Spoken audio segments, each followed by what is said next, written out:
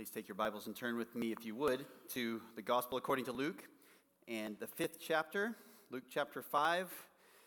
Luke chapter 5, as we continue to study about the wonderful works of our Lord and Savior Jesus Christ. And to learn about his ministry in Galilee. His ministry in Galilee, the territory where he grew up, and yet an area that was often overlooked in terms of the perceived importance of it in Israel. Jesus, however, showed that he cared not only about the people in the land of Judea, but also about those in Galilee, and really about those everywhere, including those who would come later and us here today. We want to read Luke chapter 5, the first 11 verses, starting in verse 1, if you would follow along as I read. Now it happened that while the crowd was pressing around him and listening to the word of God, he was standing by the lake of Gennesaret. And he saw two boats lying at the edge of the lake, but the fishermen had gotten out of them and were washing their nets. And he got into one of the boats, which was Simon's, and asked him to put out a little way from the land. And he sat down and began teaching the people from the boat. When he had finished speaking, he said to Simon, "Put out into the deep water and let down your nets for a catch." Simon answered and said, "Master, we worked hard all night and caught nothing. But I will do as you say and let down the nets." When they had done this, they enclosed a great quantity of fish, and their nets began to break. So they signaled to their partners in the other boat for them to come and help them. And they came and filled both of the boats so that they began to sink. But when Simon Peter saw that, he fell down at Jesus' feet, saying, "Go away from me, Lord, for I am a sinful man." For amazement had seized him and all his companions because of the catch of fish which they had taken. And so also were James and John, sons of Zebedee, who were partners with Simon. And Jesus said to Simon, "Do not fear. From now on, you will be catching men." When they had brought their boats to land, they left everything and followed him. We have a term for people who are instantly good at something that they have never done before, and that term is annoying. Just kidding, it's not annoying. What is it? It's beginner's luck. Beginner's luck. We recognize that sometimes people are able to do things that they have never done before just because, statistically speaking, sometimes they are going to do well, even if the majority of people are not. Or maybe there are those people that just kind of seem to be good at a little bit of everything, and that translates over into a new thing that they've never done before. Either way, we recognize that sometimes people do well at things that they have not done. Here is one such occasion, but this is not beginner's luck. In fact, it's not luck at all. It's not the product of some statistical chance. In fact, it was, when Jesus decided to do this, instead a 1 out of 1 possibility, a 100% chance that when Jesus decided he was going to bring a load of fish into Simon Peter's nets, such that it filled up the nets and the boats and made them sink, that's what was going to happen, because that's the kind of power and authority and knowledge that Jesus has. And it's this authority, this greatness, this power, this knowledge, this wisdom that exalts him above all people and makes him the kind of person who is worthy of being followed, even if you have to leave everything behind to do that. This is what happens in this account. Jesus has disciples who leave everything to follow after him, literally leaving behind even their entire livelihood and their family to follow after this one who is the Lord. Now, Jesus had disciples and followers of various kinds before this account, and some men, possibly even including the ones who are described here, had already been with Jesus in Judea previously. They had followed his ministry in Galilee. They had been his disciples in some sense, those who learned from him, who followed him around, or at least would go and listen to his teaching on various occasions. But this is a watershed moment. They don't just from this point forward follow Jesus' teaching or just kind of keep up with what's going on in Jesus' ministry. They literally follow him. And of course, they figuratively follow him as well. They become his followers. 3 men are mentioned here, Simon and James and John, as well as one more who's described in the parallel passages, Simon Peter's brother, Andrew. And these see Jesus' great worth and value, his greatness that is his, and they say, this one is worth following, even if it costs us everything. And so we read the account this morning and consider what happened in this story about the fishermen who followed Jesus. The fishermen who followed Jesus. Now this starts out innocently enough when in verses 1 through 3, Jesus asks Simon to use his boat. Jesus asks Simon to use his boat. And when we talk about Simon in this passage, it's clear once we get to verse 8 that he's talking about a certain Simon who we know later on to be known as Peter. Verse 8 calls him Simon Peter. And it is only here in this account and a couple of instances late in the book of Luke that he's referred to as Simon, as well as when he is named in Luke 6:14. For the rest of the time, he simply begins to be called Peter, and we can talk about why that is as we go along. But for now, just understand, Simon in this text is Simon Peter, is Peter the apostle. So the first thing that happens here is Jesus teaches the crowds near the sea. He teaches the crowds near the sea, and verse 1 says, it happened that while the crowd was pressing around him and listening to the word of God. Luke testifies that Jesus' message was not his own of a human origin. Rather, it is God's very word. And everyone wants to get close to Jesus. Everyone wants to be in proximity to him. And of course, there are various factors involved in this. Jesus was healing people. We just read in the previous chapter how he was healing people, verse 40, who were sick with various diseases, or those who were possessed by demons, according to verse 41. And in fact, he was so popular in verse 42 that the crowds were searching for him. They're trying to keep him from leaving. So Jesus was a very popular figure because he's healing people or because his teaching was amazing. They wanted to hear what he had to say. And really, he's just become a huge celebrity. He's become very, very popular and very famous in Galilee. So he's standing by the lake of Gennesaret, also known as the Sea of Galilee, and he sees an opportunity.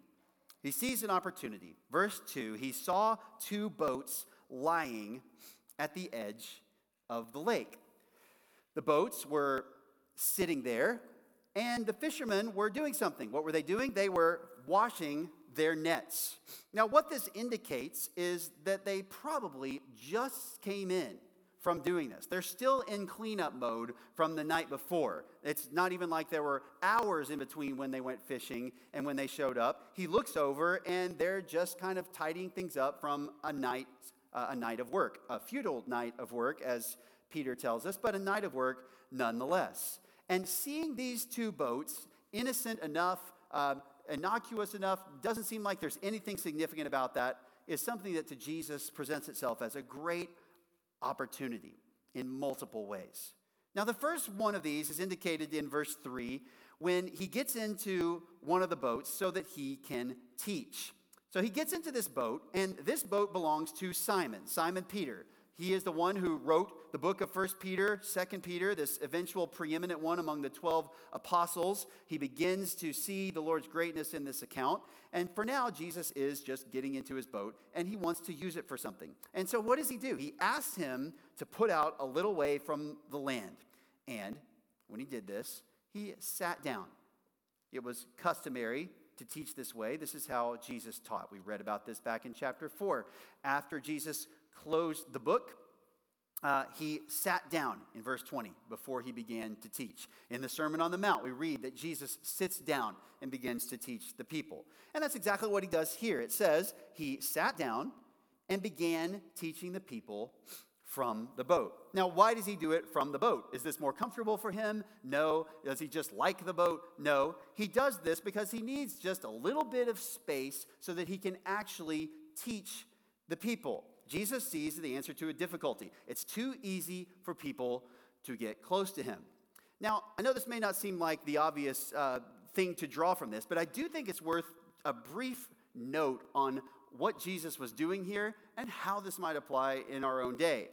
I wonder if Jesus were to do this today, what the reaction would be on social media. Have you thought about this? What would it be like if Jesus got into the boat? You would see things like, look at this Jesus. Who does he think he is? Is he too good for people? He sneaks off in the middle of the night when people are trying to talk to him. He leaves town without healing everybody, and now he's going to put himself away from all the people so that they can't even come near him. They just want to hear him preach. They just want to touch him. They just want to be near Jesus. Is he too good for them? And of course, we know that Jesus didn't lack compassion because he didn't just stay in literal physical contact with the crowds at all time. He wasn't too good for them or too big for them. Unfortunately, we tend to speak this way about Christian speakers, authors who have become what we call celebrities.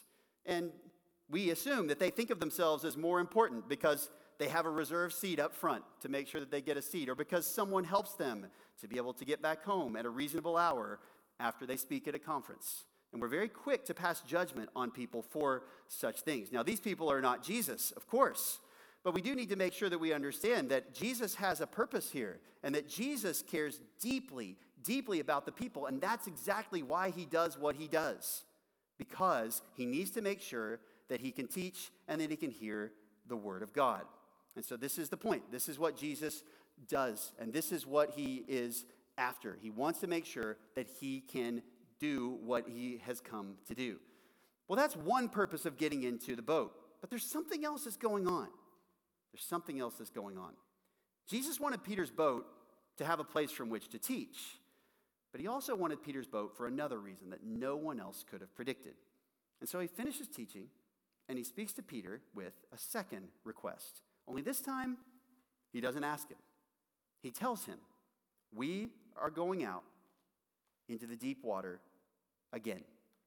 And so verse 4, when he had finished speaking, he said to Simon, put out into the deep water and let down your nets for a catch. In so doing, this is what happens next. Jesus leads Simon to witness a miracle. Jesus leads Simon to witness a miracle. He's done speaking to the crowd, but he has only begun to teach. And he has a powerful lesson to convey. What is that lesson? Well, it starts by telling him simply to go fishing again. He says, go fishing again, put out in the deep water. And this is the singular command to Peter. The language of let down the nets it includes those who are with him as well. So Peter, steer the boat out, and then everybody who's here, put down your nets again. Why the deep water? Well, that's apparently where the fish are. Now, consider what Jesus is doing here. And frankly, if this was anyone else, this would be incredibly presumptuous. You're going to get on my boat and tell me, who knows what I'm doing and runs this business, where to take my boat, and you're going to tell me when to do it and how to do it, and you're going to tell my crew what to do? And I'm sure to the other people in the boat, it probably sounded like that. Who are you to tell us to do this? But Simon Peter views Jesus differently than he views anyone else, and rightly so. And so Simon answers him and says, Master, Master. An interesting word that Luke is the only one to use in the New Testament. It refers to someone who's in charge in some capacity, a leader, an overseer, sometimes a master.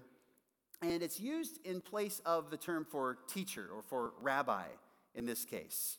Here, it denotes that concept, but with a degree of authority. And what Peter is doing is saying, I may be in charge of this boat, and it may belong to me, but right now, you are the crew chief. Right now, you are the one that I'm trusting to call the shots. So he addresses Jesus from two angles, and he humbles himself and says, Teacher, Master, I respect you. You are the one in charge, but you need to know this. We worked hard all night and caught nothing. Notice the conditions of the working here.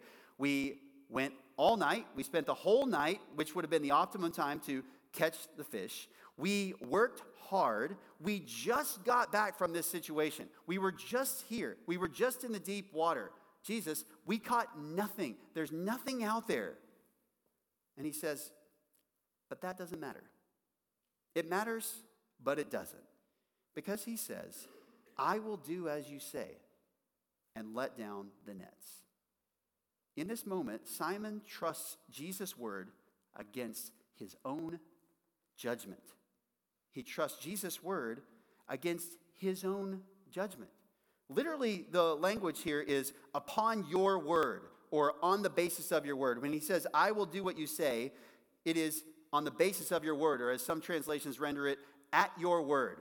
Simply, Jesus, because you said so, I am going to do this. And this is not a resentful, well, if you say so. This is, Jesus, you're telling me what to do. There's no reason otherwise why I would do this. This doesn't make any sense to me at all, except that this instruction is coming from you. Simon is an experienced fisherman. He owns the boat. He knows what's going on. And Peter sees this as a fool's errand. Nothing is going to happen. And he's thinking, we just got back. We've been out there all night. Nothing has come to pass. There's only one reason he would do this, and it's because Jesus says so. And I would submit to you that there are some things, or there ought to be some things in your life that are like this. That there are things that you do only because Jesus said so. There are things that you would never do, that you would never come up with on your own. There are things that they don't make sense to the world. There's no temporal benefit or punishment for them. You won't necessarily face any earthly consequences if you don't do them, or any earthly rewards. And they might even be things that otherwise, if the Bible didn't say so, you would think are a bad idea.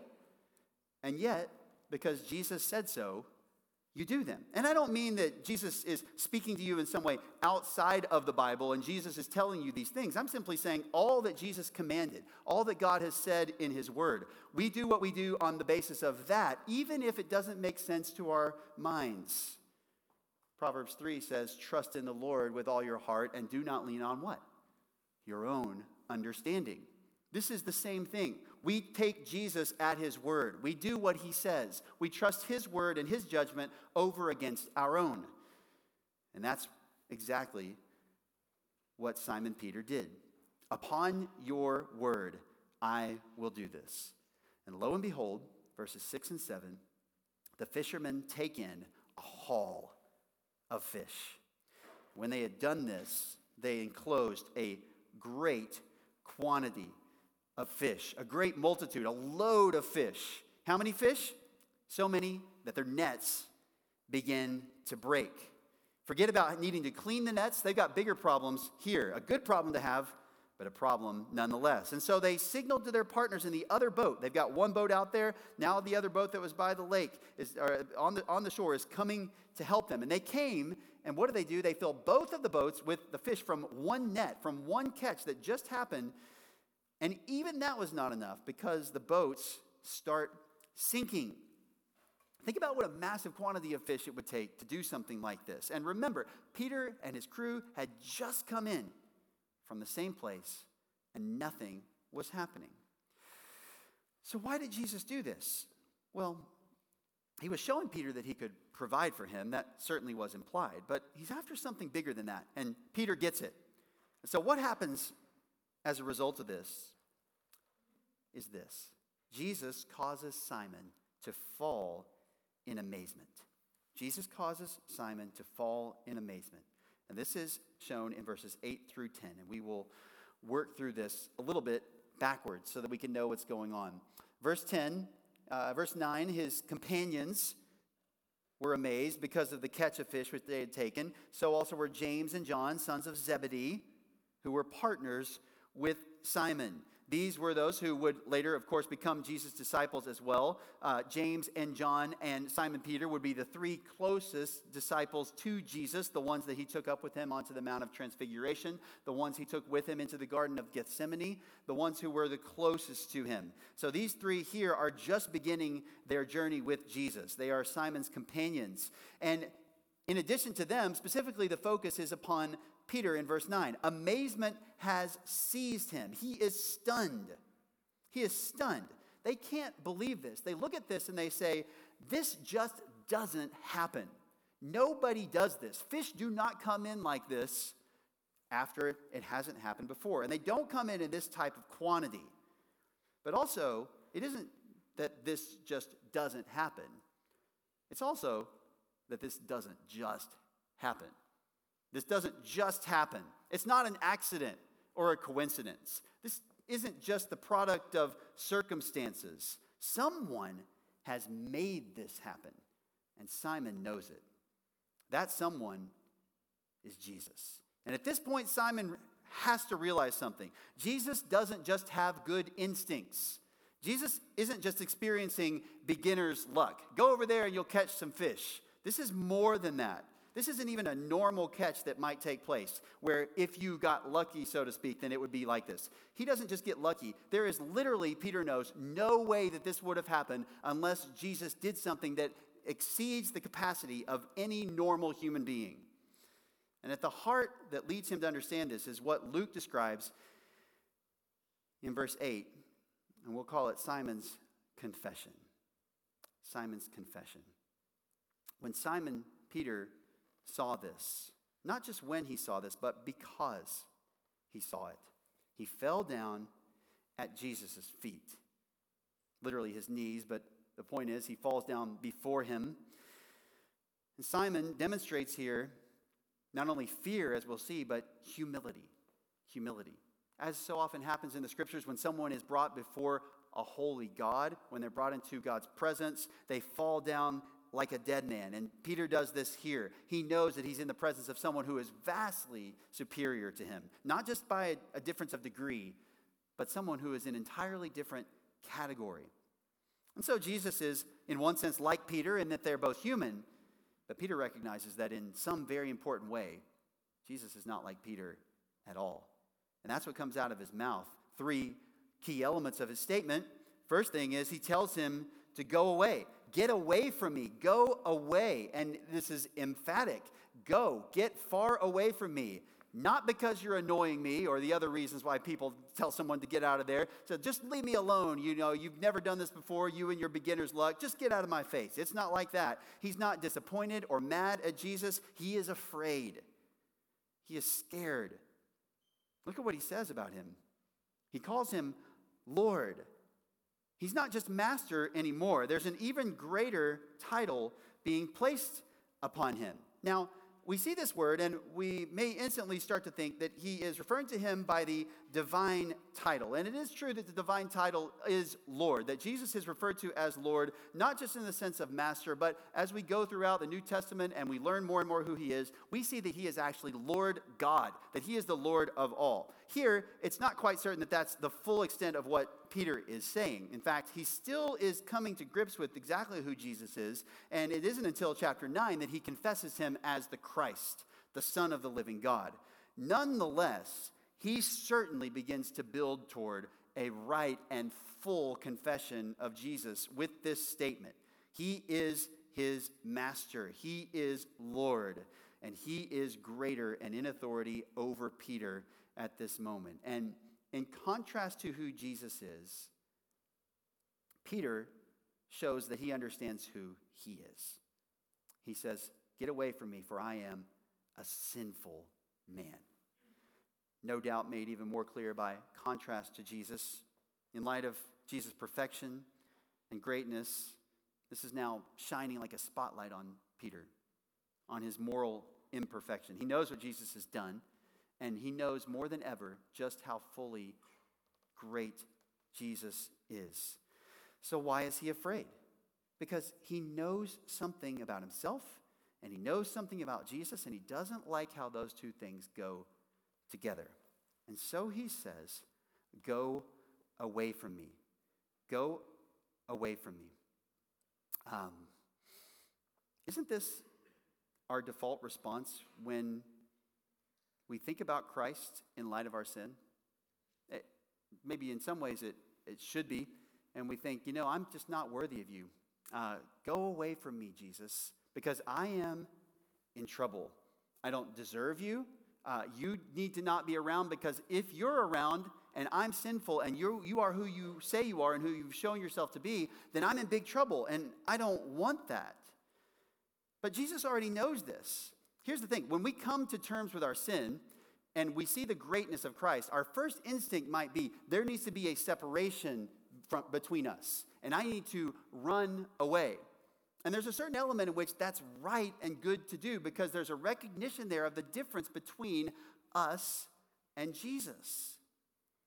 But there's another side of the equation, and it's one that Peter is about to learn.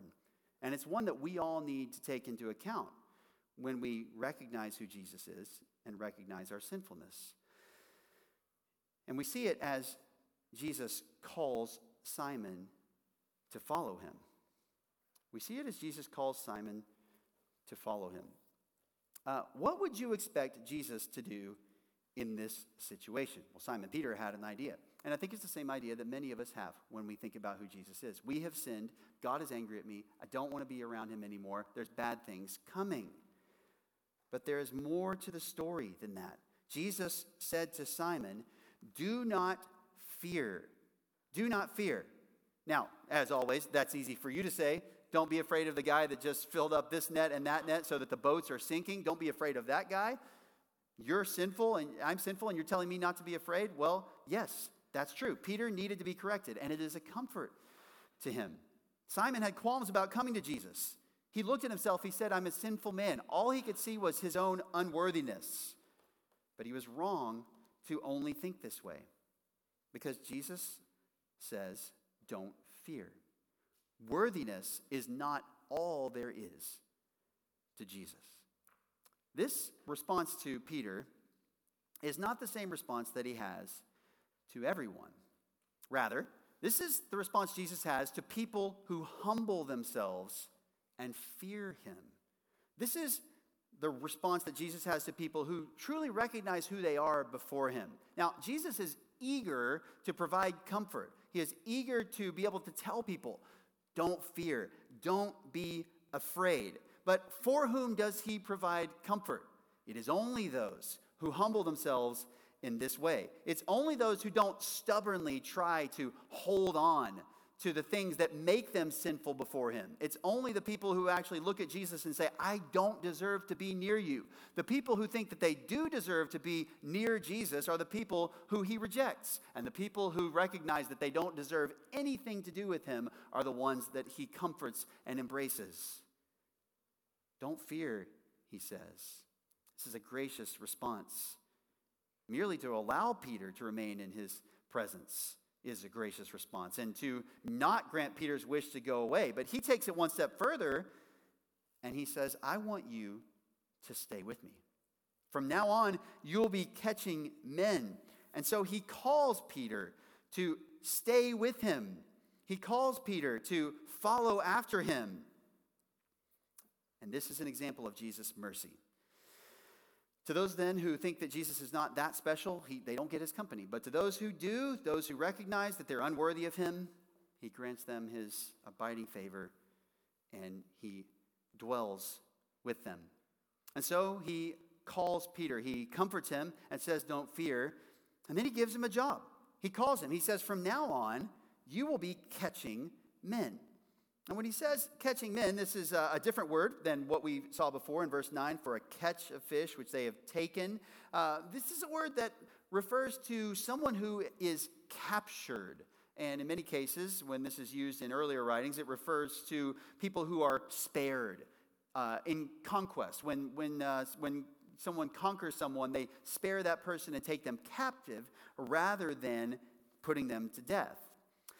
And, of course, the obvious connection here is you're going to take something and bring it in, and it's going to start to belong to someone else. But whereas fish were brought in to be consumed, Peter and then the others who would follow after him, whom he would catch, would be captured in order to be saved. To be caught by Jesus or one of his fishers of men is not to face the end. Rather, it is to have a new beginning. And so Peter is told, "You are going to be an evangelist.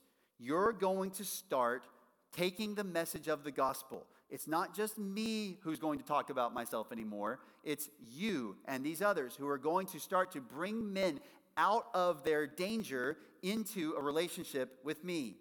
This is what you're going to do. You're going to catch men. You're going to be a fisher of men. You're going to preach Christ.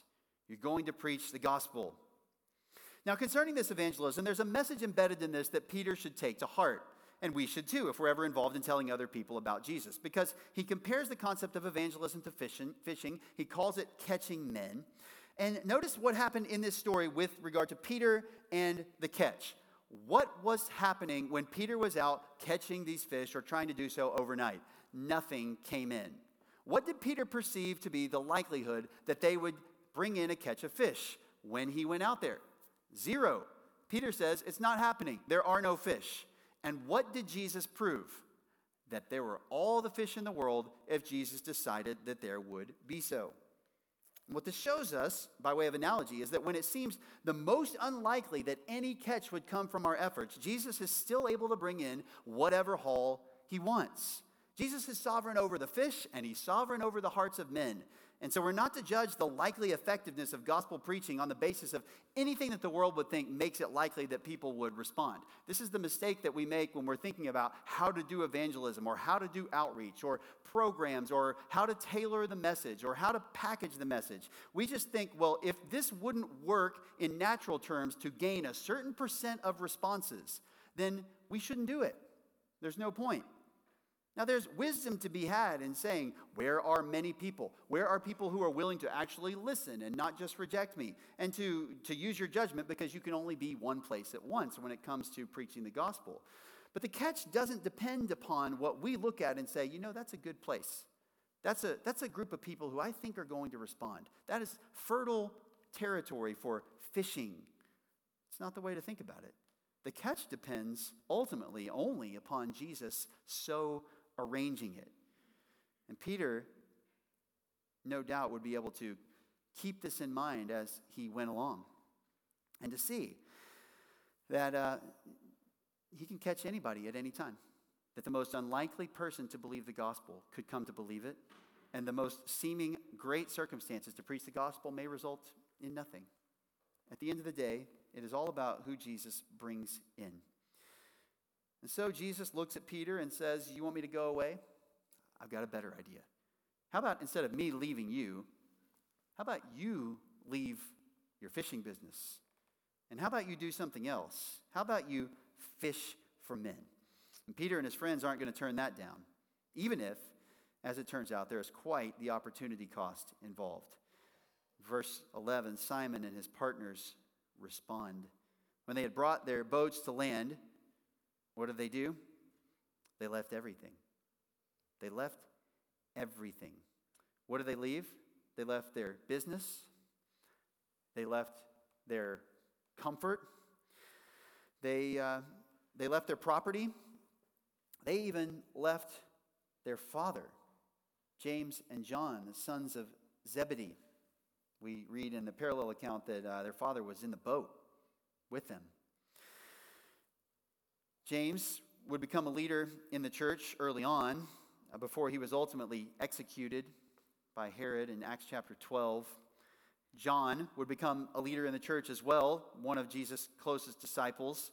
In fact, in some ways, the closest disciple, ultimately writing the Gospel of John, 1st, 2nd, and 3rd John, and Revelation. These men served Christ faithfully throughout Jesus' time on earth, and then afterward, they became fishers of men. Why did they do this? Well, for one, because Jesus told them to, and they followed his command. But also, why were they willing to leave everything and follow him? Because Jesus was worthy of it. He was worthy of being followed. And it was worth whatever the cost was to obey such a one as this, to follow such a one as this, to believe him and to follow him. What would they have to give up? What would they have to leave behind? What would they miss? Who would they miss?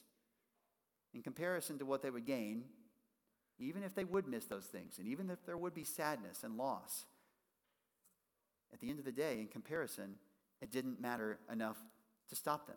And so it is for anyone who hears the call to follow Jesus today. Not to follow him literally, like around the lake or around Galilee. We can't do that. He's not physically present here. But to follow him in spirit, to give your life to him, to say, this one is worthy of being followed. He's worthy of being trusted at his word, even when I don't understand why. Even when I would otherwise have doubts about the wisdom of such instructions.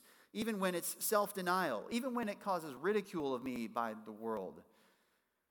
To put our faith in him, as Simon Peter did, and to make our lives not about ourselves, but about trusting and pleasing our Savior and our Redeemer.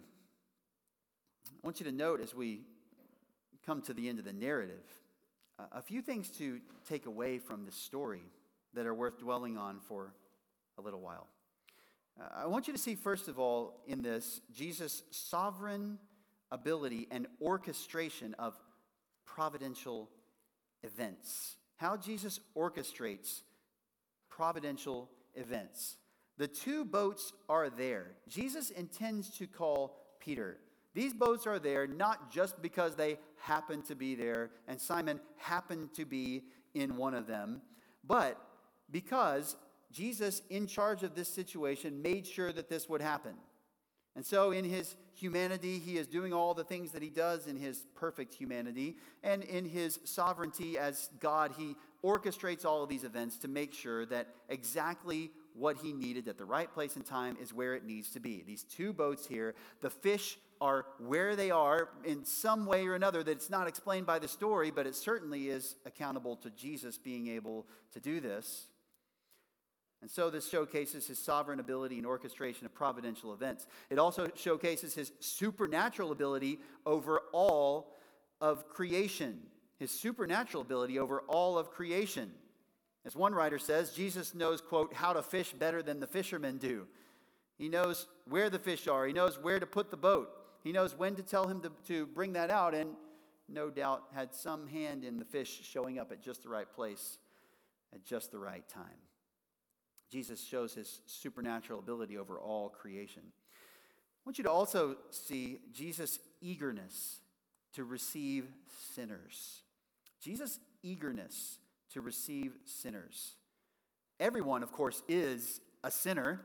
Some of you might not like to admit that, and we never like to admit it in the moment, but we are sinners. We are sinful people. All have turned aside. We've all run away from God and rebelled against him in many ways. He's created us to serve and worship him, and we've not done so. And we've done sins against other people, interpersonal sins, and we have failed, as the Bible instructs us, to honor God the way he deserves or to give him thanks for what he's given us. We all are sinful before him. And yet the problem is many people stubbornly remain in their sins. But Jesus eagerly receives sinners. He wants to show them that they are sinful. He wants to convince them of that. And when they are convinced of that, he is eager to receive them to himself. He doesn't make them pay for their own sins. He doesn't make them just feel bad about it for some extended period of time before they've really proved that they've done enough to make up for it. Jesus welcomes those who recognize their sin before him. He eagerly receives them, even when they lack confidence that he's eager to do that. Peter recognizes his sin, and it's Jesus who moves toward him and says, you can be with me. You can stay with me. I'm not leaving, and you don't have to either. Your sin was an impediment to coming to me, but I have removed the impediment. And the way that he has done that is by nailing our sins to the cross, taking the punishment that we deserved, so that those who trust in him can come to God through him. Jesus is eager to receive sinners. I notice as well in this, and this is the first hint of this really in Luke's gospel, Jesus was intentional to cultivate people beyond himself who would proclaim his message. He was intentional to cultivate people beyond himself who would proclaim his message. Jesus knew not only that he needed to spread the word beyond himself while he was on earth, but that a time would come when he would not be around, and he wanted people to spread the gospel to other places in his absence. And so Peter was ultimately the leader of the 12 apostles who would do this. He sought these people out in order to make this happen, and he intentionally did that. He went toward Peter. Peter didn't come and apply for the job. Peter wasn't this ambitious follower of Jesus who said, I need to, I want to do this. Jesus, do you have any room for me in this whole gospel ministry that you're running? Jesus instead had his eyes straight on Peter and said, I am going to make that guy someone who proclaims my message. And he was very intentional about it. Jesus uses people to do this. And even further with this, please notice Jesus' clear-eyed intention to use sinful people. sinful people to carry out his purposes of preaching the gospel to others. Think about that for a moment. Here is Peter who says, I am a sinful man. I'm a sinful man. Jesus knows this. Peter knows this. And not only that, but Jesus also knows that Peter is going to be sinful in other ways, pretty big ways down the road, including denying him the night he was betrayed and undermining the gospel in the presence of some Gentiles. He said, I'm not going to eat with you anymore when the Jews came because he was scared. He was afraid of what that would look like. And so he undermined the gospel by implication by saying, you have to be a Jew or not eat these foods or act like them in some ways in order to be saved. So much so that Paul had to oppose him to his face. Peter was a sinful man, to be sure. But that didn't stop Jesus from using him. Jesus intentionally did this. He didn't just come down and say, well, maybe there's a few perfect people and I can use them. And then he shows up and, well, that messes up that plan. I guess I'll have to go to plan B and use sinners to spread the message. That's not what he did. He knew coming to earth that he was going to put this message into the hands of sinful people. 2 Corinthians 4 says we have this treasure in earthen vessels, which speaks to our frailty as humans, as mortal, as decaying physically. This is what we all are, all the more so under certain pressures that Paul went through and others in gospel ministry. But it wasn't just that they would be frail and weak and human. It was that they would actually even be sinners as well. And so when you think about, I need to preach Jesus, but I'm just not sure I'm in a place where my life is where it needs to be in order to do that. I need to tell people about Jesus, but until I really get everything together, I'm not sure that I'm the kind of person who can proclaim that. Well, certainly work on yourself in the way of going to the scriptures and trying to repent of those things and grow. But understand that Jesus knew all along that it's sinful people who would proclaim the message of the gospel to other sinners who needed to hear the message of the gospel. Sin is never excused, but it's certainly the case that Jesus knew that the people who proclaimed him would be sinful. So Jesus sought out sinful people to carry out his purposes of preaching the gospel to others. I want you to notice here also something important. Jesus does not instruct everyone to do exactly what Simon Peter did. He doesn't instruct everyone to do exactly what Simon Peter did. This story is here not because Jesus tells everyone to become a fisher of men, but because he's highlighting that he selected certain people to become fishers of men in this unique capacity as his followers. He told them to follow him. The parallel accounts make that even more clear. He directly says, follow me in Mark and Matthew. Follow me. They were told to actually leave everything and to follow him. And people were told that kind of more generally when he was upon the earth, but not everyone was told in this specific of terms. You are to come after me, and your job and your vocation is going to become preaching the gospel to people so that they might believe and come to Jesus. So the apostles, including Simon Peter and James and John and Andrew and the others, were called out by Jesus and selected intentionally to do what Simon did. And there is a need for people to do this. You understand this, right? There is a need for people to devote themselves to this vocationally, full-time, leaving behind things, sometimes even moving all the way across the world, leaving everything behind. There is a need for this. There is a value for this. And you should consider whether this is something that you should do. You shouldn't write it off just because you say, I don't know about that. There's great value in this. But the call to follow Jesus, which is given to all, is not the exact same thing as the call to follow after Jesus, just like Simon Peter did. In fact, Jesus didn't even tell everybody in his own day, or most people in his own day, to do that. So then, being a fisher of men for Christ is a great thing. But it's also true that being a Christian fisherman is a great thing too. So I just want to make sure you understand, it is a noble task, and it's a needed task for people to leave behind everything for gospel ministry, for ministry of the Word of God, to dedicate yourself in full-time vocational ministry in some capacity to the work of the gospel. But it is also noble to follow him in other capacities where you don't meaningfully change your situation in order to serve him and to follow him. So you don't have to feel that you're a lesser Christian in some way if you don't leave your nets behind and follow Jesus and just instantly drop your business and leave behind family and go to some other geographic location and take up a task like this. That is permitted. It can be noble, But that's not what Jesus is telling all of us to do. What he's telling us is people need to be saved. And God uses people to bring that about. And whatever situation you find yourself in, whether you decide I'm going to devote myself to this full time and you can do that, or whether you're doing this in the course of your day-to-day life, even as you might work an enormous number of hours at a different kind of job, you understand that people need to be caught, so to speak, by Jesus, caught by the gospel. And you understand that Jesus is worthy of being followed. And this is what you tell people. And this really is the final overarching point to note from this text. Jesus is worthy of being followed while leaving everything behind. He is worthy of this. Now, this does not mean that we will leave everything behind, literally, in order to follow Jesus. Most people won't. Most people will not suffer the loss physically of all things.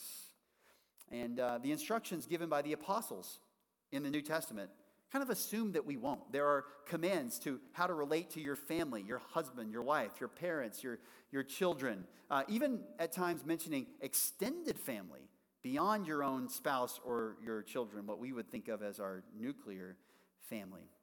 So there's instructions about this which indicate that, for most people, life was kind of normal in those circumstances, at least in that way. So the call to follow Jesus doesn't mean that to follow him, you literally have to uproot your life and cut off contact with everyone you've ever known and never think about them again. That's just not the way that it works. But the question is, are you willing? Are you willing for that to happen if your faithfulness results in losing everything? Are you willing for everyone to turn on you? Are you willing to stand up at great cost to yourself and do what Jesus says? This is the issue. And Jesus is going to challenge multiple people later in this gospel account with tests like that to see where their heart lies. Not because you have to sell everything and give to the poor in order to faithfully follow Jesus, but for one person it showed he wasn't willing to follow Jesus because he wouldn't do that. And so even if we're never required to lose everything, and even if our life is blessed in countless ways, we need to remember that Jesus is always, even on a moment's notice, worthy of giving up everything to follow. Why? Because he meets our only ultimate needs, to have our sins forgiven before God and to have eternal life in the kingdom of God. And so we close by considering Jesus' own words in the parables about the kingdom in Matthew 13. And he speaks of his own value, the value of following him and trusting him and being willing to leave everything. Matthew 13, verses 45 and 46. Again, the kingdom of heaven is like a merchant seeking fine pearls, and upon finding one pearl of great value, he went and sold all that he had and bought it. This is how valuable Jesus is. This is what it's worth giving up. Are you willing to do that? Whatever the circumstances may be, are you willing to do that? If you're not, you don't understand how great he is. You don't understand your need. But if you do understand your need, then you either have run to Jesus or now is the time to do it. And he will receive you with mercy. Let's pray together. God, thank you for Jesus Christ, the one who is sovereign over all, fearsome and holy, different than we are in so many ways, and yet who condescended to us to not only suffer and die for us, but to welcome us into his presence despite our sin. Thank you for making a way for this to happen, and may we love him from the heart because of it. In Jesus' name we pray. Amen.